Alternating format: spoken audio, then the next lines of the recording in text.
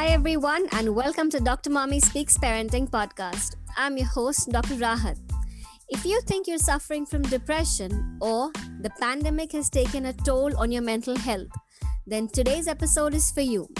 We will be diving deep in depression, how to identify it and its management. We will also be discussing work from home and handling kids. For giving us a deeper insight into mental health, we have with us today a special guest.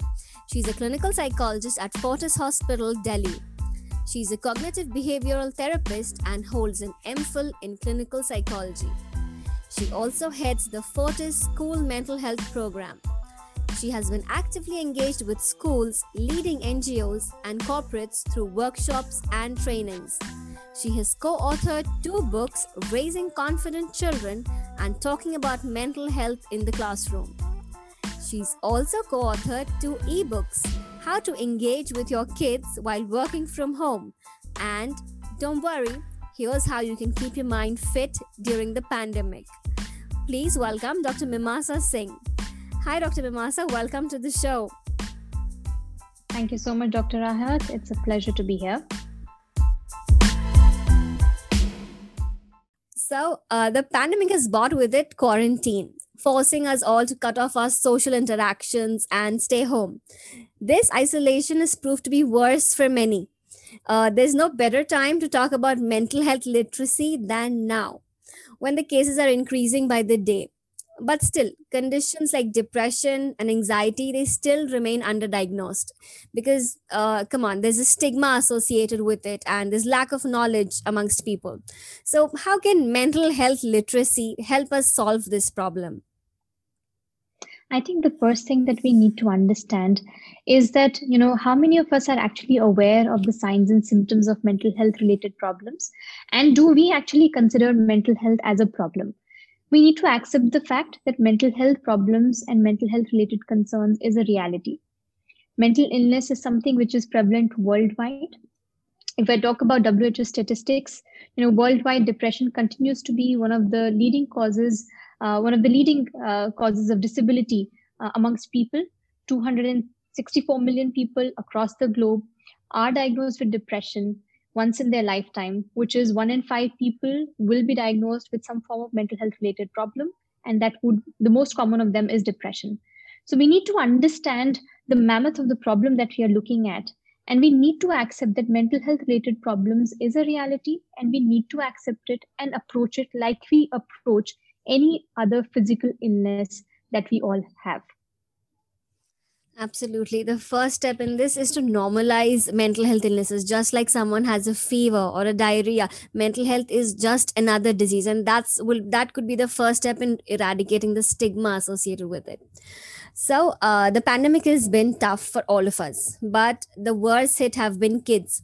With no school, friends or outings, they're missing out on their childhood. What mental health illnesses should parents be on the lookout for in children? And what can parents and teachers do to tackle this problem well in time? So, going back to the question that you started, mental health literacy, I think it's very, very important to have the awareness of the signs and symptoms of what, one would see, whether it is children or adults for that matter, when they are suffering with any kind of mental health related problems. So if we talk about the ongoing time period, it has affected each and every one of us. There has been an increase that we can see in mental health related concerns globally because of the kind of unprecedented event that we all are suffering in our lives at this point in time. And even so true for children. The fact that the routine is not there because children thrive on routines, the fact that they're not meeting their peers, their friends, they're not meeting their teachers in a physical space, the school is not happening, it's more virtual, and it's a completely different space again where children are still adapting and adjusting to it. Parents are finding a lot of problems and struggling with a lot of things when it comes to children, adapting to the online learning. There is lack of motivation. There is lack of interest. Children are talking about boredom. They are talking about, a sense of isolation, specifically in the young adolescent age. where they tend to experience these bouts of isolation and loneliness that is happening at this point in time. Specifically, when I talk about younger children, parents have been talking about how there are more tantrums, temper tantrums, which are coming in. Sometimes they see that there is a change in their behavior, which is completely out of the normal. They might be a little aggressive. They may also be talking about, lethargy a lot more. And at the other moment, they may see them very hyperactive. So there is this, change in energy that they are seeing all the time. Sometimes they're absolutely lethargic, and at other times, very, very hyperactive. So what we need to understand that these are all signs and symptoms of the fact that how the ongoing time period is affecting children as well.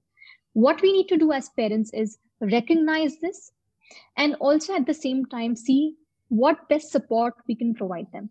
So if I talk about young children particularly, for them physical activity is very, very important, and we need to recognize that how can we provide them the physical activity within the space at home, create that kind of an environment for them where it is more child friendly, where they're able to have that kind of expend their physical energy at home, give them opportunities to connect with their friends and peers online.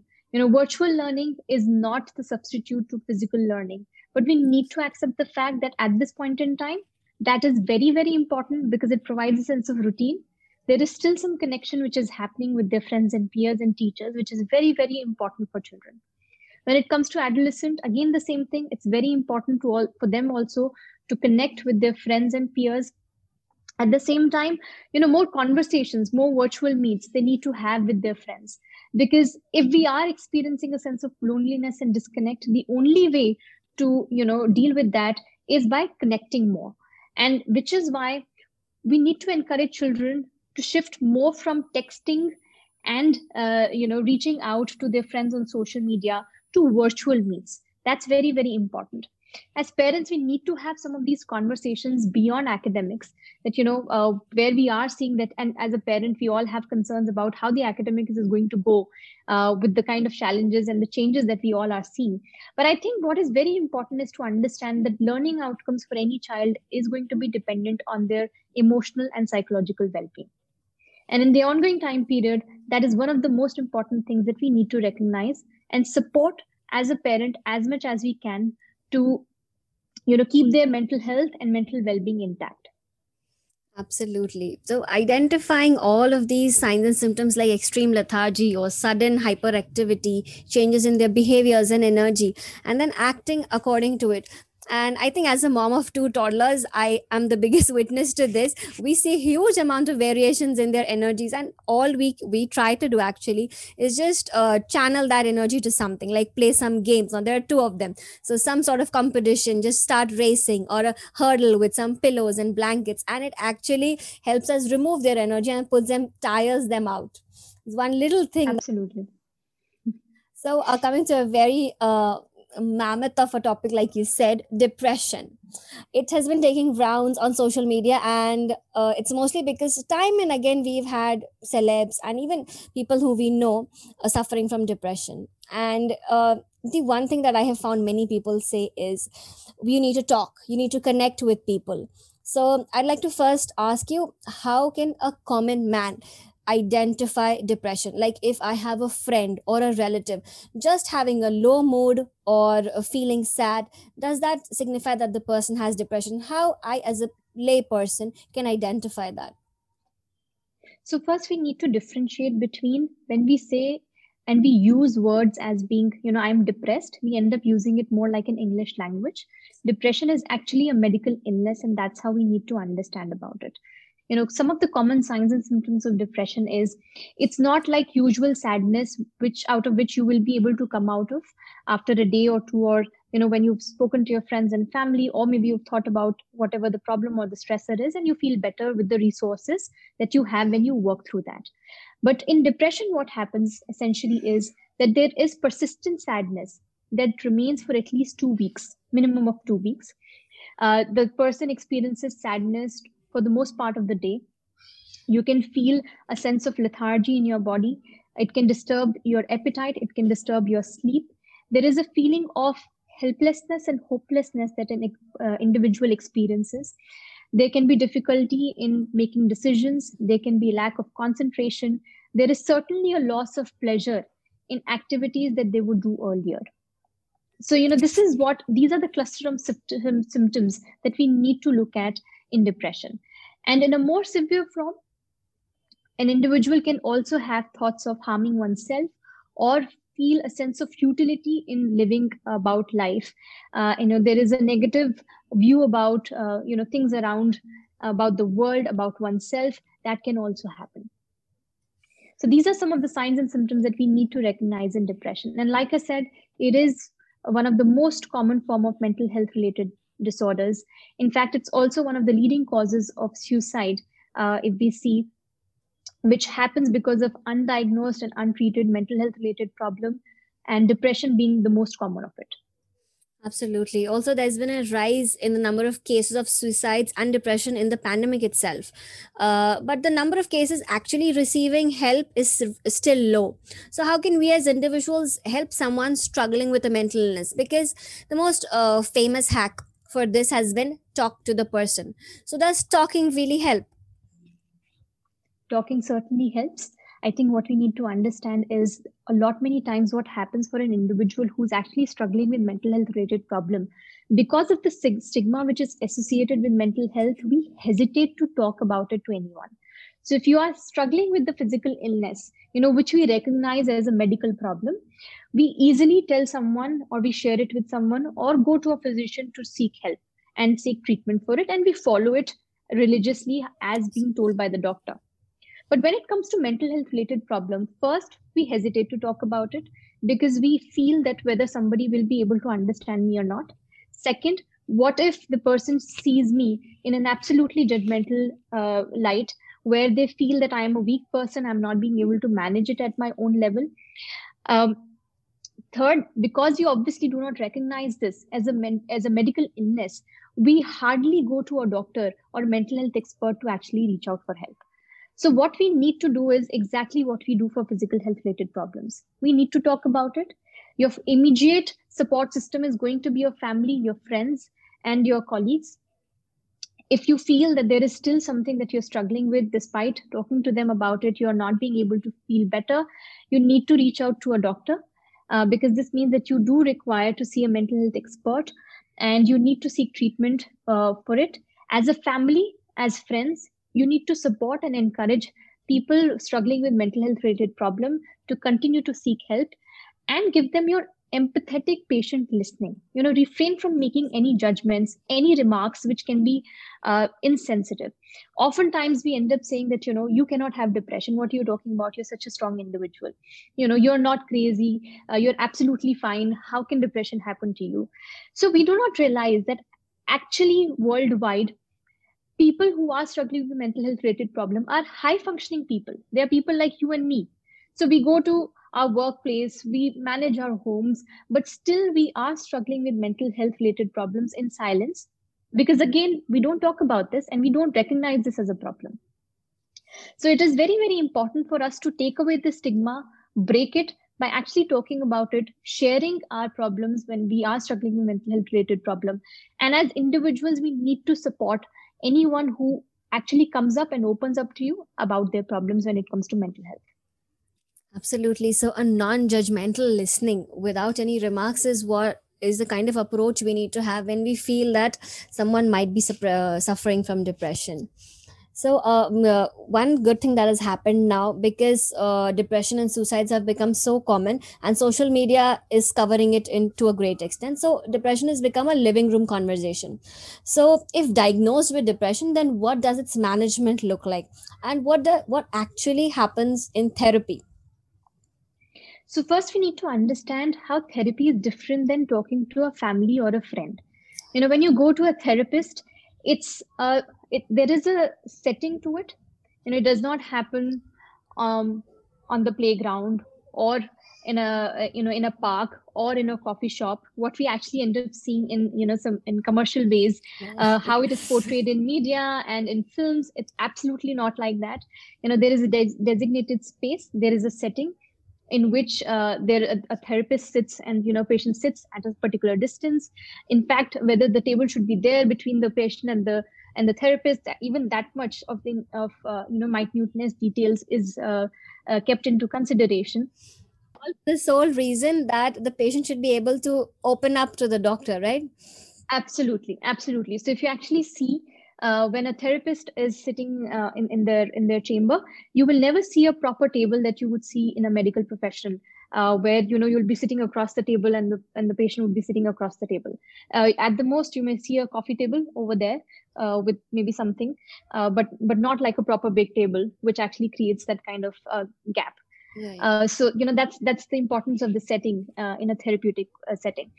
Along with that, what we are also doing is we are actually, as a cognitive behavior therapist, which I am, we are using evidence-based treatment to talk to our clients. So we're giving them a non-judgmental space to talk about whatever they are feeling. We are giving them active listening and empathetic listening, in which we are making our reflections. We are helping them understand, navigating the process of how they are talking. Our questions that we ask is all thought through process. There's an interviewing that happens initially when a client comes to a therapist with a problem. So it's a very scientific based treatment technique. It's not like a normal talking that you do with your friends and your families and your parents and your mothers. Sometimes parents do tend to say, you're going to a therapist, you'd rather talk to me, but it's not the same. It certainly is different because we are trained in it, so we are experts, and it's very different. But Absolutely. yes, still I would say that yes, children, when they feel that they are struggling with something, the first point, the first source of contact should be parents, school counselors, and then the parents need to support, school counselors need to support, and then take them to a mental health expert. So, a proper empathetic listening, which is the result of years of knowledge and expertise that psychologists gather, and that cannot be done just by anybody, your friends or your parents. Hence, you should redirect the. I actually feel my personal opinion on this is, um, we actually need to redirect more and more people. We feel that, okay, come on, let's just talk it out and you'll feel better in some time. See, you're actually feeling better. This has happened with so many people. If rather than just being empathetic and talking to them about their problem, trying to give them a solution on ourselves, if we redirect them to the right kind of help that they need, it's going to be it'll help in diagnosing depression to such a great extent. So, since you mentioned your specialty, cognitive behavioral therapy, can you highlight something more on that? So it's about, if you actually look at any problem, it's about how that particular problem tends to impact our thought process, emotions, and that resultant behavior automatically changes. So if I am feeling depressed, or if there is a stressor in my environment which is making me feel in a certain way, my perception and my thought process to that will change, because of which also my emotions will change. I may experience difficult emotions, or vis-a-vis, I may begin to experience some difficult emotions, whether it is anger, shame, and other things. And it's a resultant, I may also begin to have some negative thought process. And as a result, my behavior would change. So I would experience less motivation. I may withdraw socially from a social gathering. I may begin to have negative thoughts about how people would be judging me, seeing me in a certain light. So all these things are a part of cognitive behavior therapy, where we talk about and we identify these patterns which are not helping a client to adapt to the ongoing situation because of the kind of thought process that they're having, the kind of emotions that they are feeling conflicted with. And as a result, their behavior is obviously not as desired. So when we are working with them, we are using these scientific ways on how to work on the thought process, how to help them deal with the emotions. And as a result, we see that there is a change in the behavior that happens, and they are able to adapt to the environment much better. So, in a nutshell, it's kind of a behavioral modification on the basis of identifying what were the hurdles in the person's life. That's great. Absolutely, and a lot more goes in that, because when you're talking about an individual and you're helping an individual, it's not just about this, but I think there's a lot that goes out. We have to see an individual in 360 degree.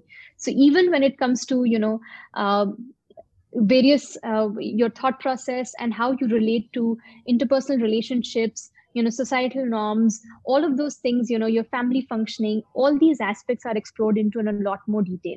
So, when we are working with clients, we are actually exploring a lot of things, and we are seeing where all the client requires help and support them in that process. So it's more like a personalized, customized consultation, because every person is going to have different thought process and different problems. Absolutely. Okay, so coming to your book, how to engage your kids while working from home. I can't tell you how much I love the title of this. It's really amazing. Can you share for us a few snippets on how working parents can be involved in their child's upbringing? This so it's like the I, need of the hour. Absolutely. I think what we need to first recognize is that as working parents, it's a very, very difficult time for each one of us. And it's very important that as parents also we see how we can support each other rather than, in the strained time period, get onto each other that, how much you are doing and how much you're doing. I think that doesn't really help. So we have to work as a team.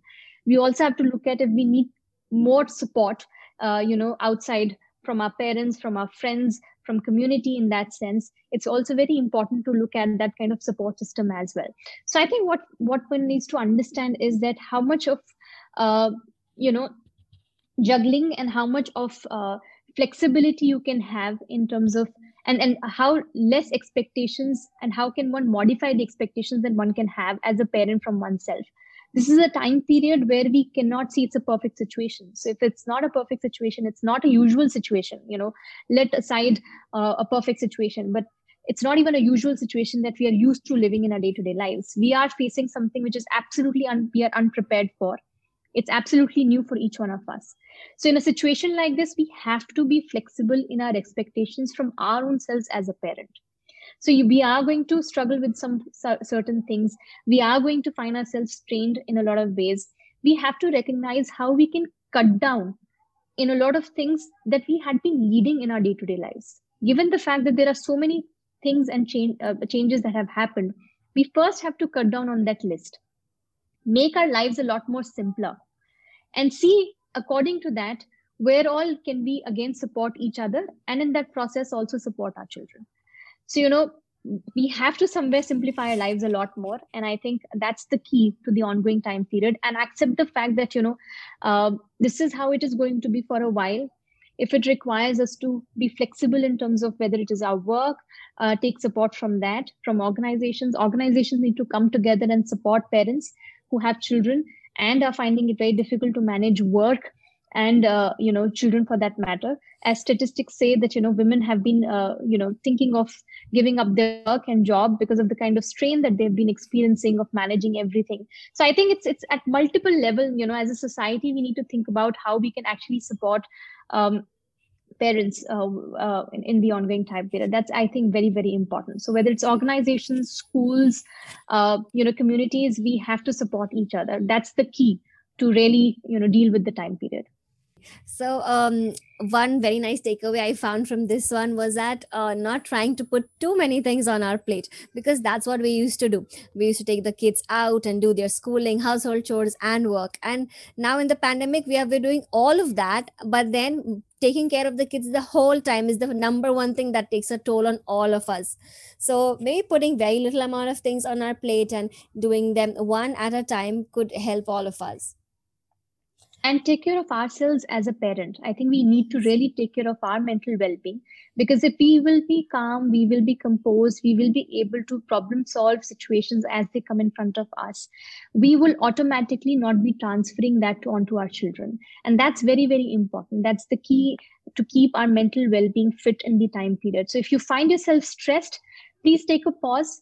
First, recognize what is the stressor, take care of it, take care of yourself, and then go on to the next task. Don't pile on, because then it'll be like a pressure cooker, and we don't want that to happen in a situation where everyone is at home and we all are supporting each other. We don't want to be pressure cookers, but we want to be soft, and we want to be sensitive, and we want to be supporting each other. That's very, very important.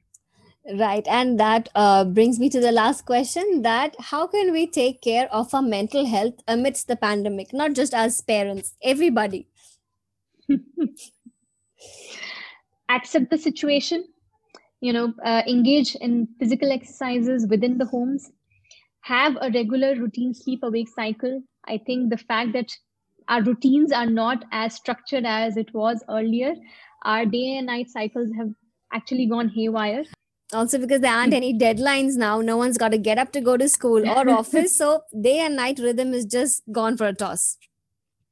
True. So it's very important to have that structured as well. Sleep at a similar time, wake up at a similar time. When you are working from home, everyone has to have a routine, and we all must be dressed up to be able to look forward to our routine. I think that's very important. Just because we are working from home right now, we are all working in our, we've just customized our own dress codes to suit our needs and our comfort. But I think what it does is that it does not give us that sense of readiness.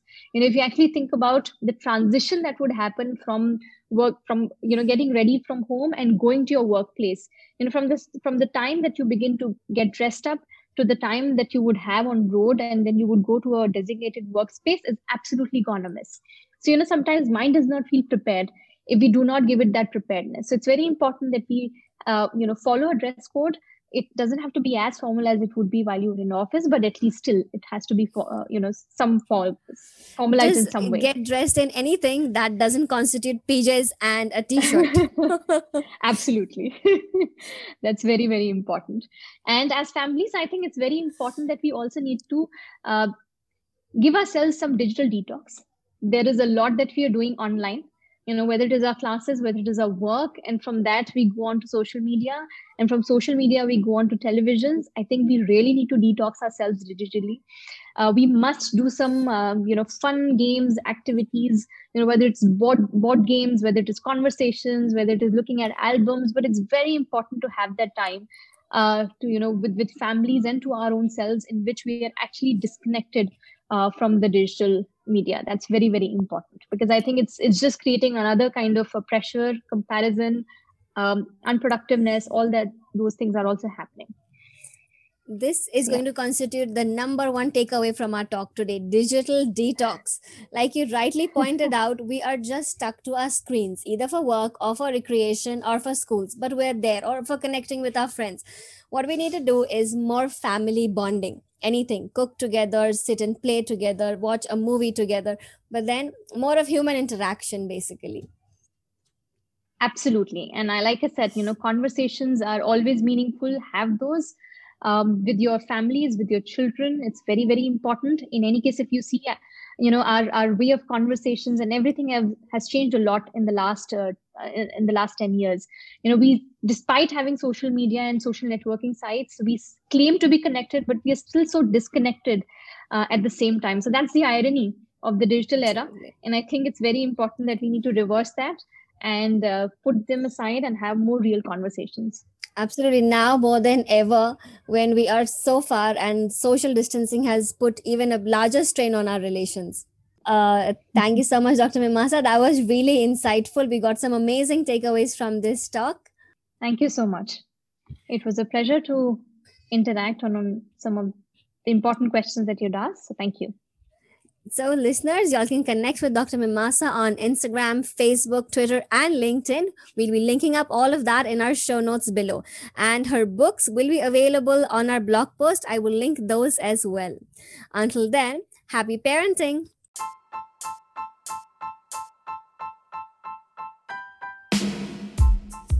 That's it for today. Do subscribe to my podcast so you will be notified each time a new episode is online. You can find us on Instagram, Facebook, Twitter, and LinkedIn as Dr. Mommy Speaks. Don't forget to like and review our podcast wherever you listen. It will help others to find this podcast. And you can visit our website drmommyspeaks.com/podcast for all our show notes and any resources mentioned by me or my guests. And while you're at it, don't forget to subscribe to our newsletter. Until then, happy parenting!